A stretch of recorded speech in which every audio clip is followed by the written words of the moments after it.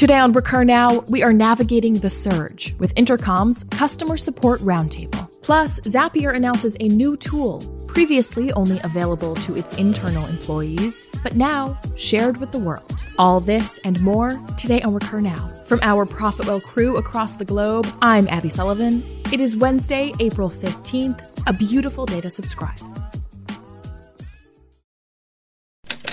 Up first, your headlines.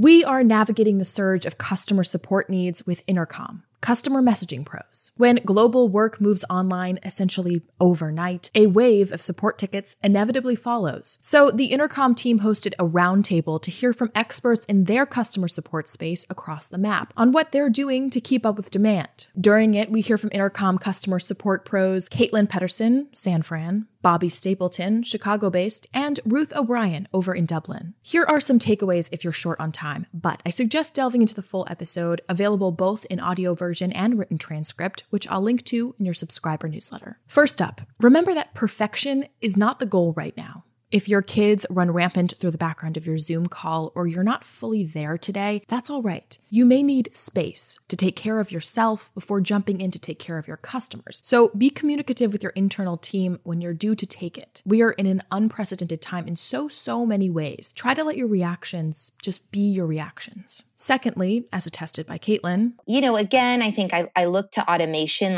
where can people use an automated reply to set expectations for turnaround time? She knows realistic boundaries with your customers can help avoid frustrations over things like when you'll respond and how they can speak with a human rep. Third, the Intercom crew claims it's important to designate a single source of truth for your support teams, which you're updating on a daily basis. Be concise. You want the need-to-knows in plain sight for folks when they need them. And fourth, bots are no doubt helpful during this time for dealing with simple questions or qualifying customers, but it's also important to offer human touch with more complex problems. There are some questions that are simply not suitable to be dealt with through automation. And lastly, you never know what your colleagues have going on outside their professional lives. If they are able to at least come to work and have an environment with a tone of positivity, of purpose, of comfort, where they know they're cared about, where they know that they have folks in their corner, they'll rally behind the mission. I couldn't have said it better myself. I'm a huge proponent of compassion during these times and all else, so start there. What is it that you're doing to move the needle in customer support right now?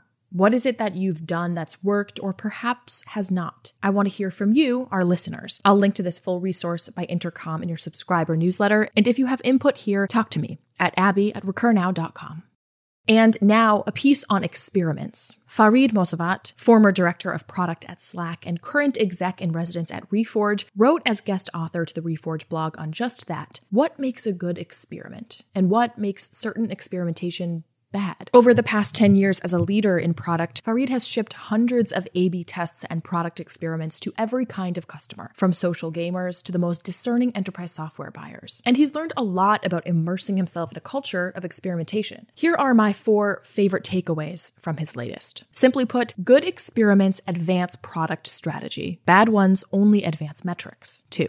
Good experiments are used as a tool of humility, to test something we believe in but are humble enough to know that we aren't sure if it will work. Bad experiments are used to defer decision-making, settle disagreements, or let the data tell us what the right thing to build is. Third, good experiments drive impact by solving real user problems to further understand customer behavior around things that actually matter. They have strong, well-reasoned hypotheses grounded in data analysis, customer insights, and market research. Bad experiments move metrics by confusing or tricking users. They actually make things harder for your users rather than solving underlying problems. And 4, good experiments are communicated. They build a narrative around learning. They are written up, shared broadly, discussed in groups, and documented for the company's future. Bad experiments run a test, but never close that loop. I will link to the list in your subscriber newsletter because this one should be heeded in full.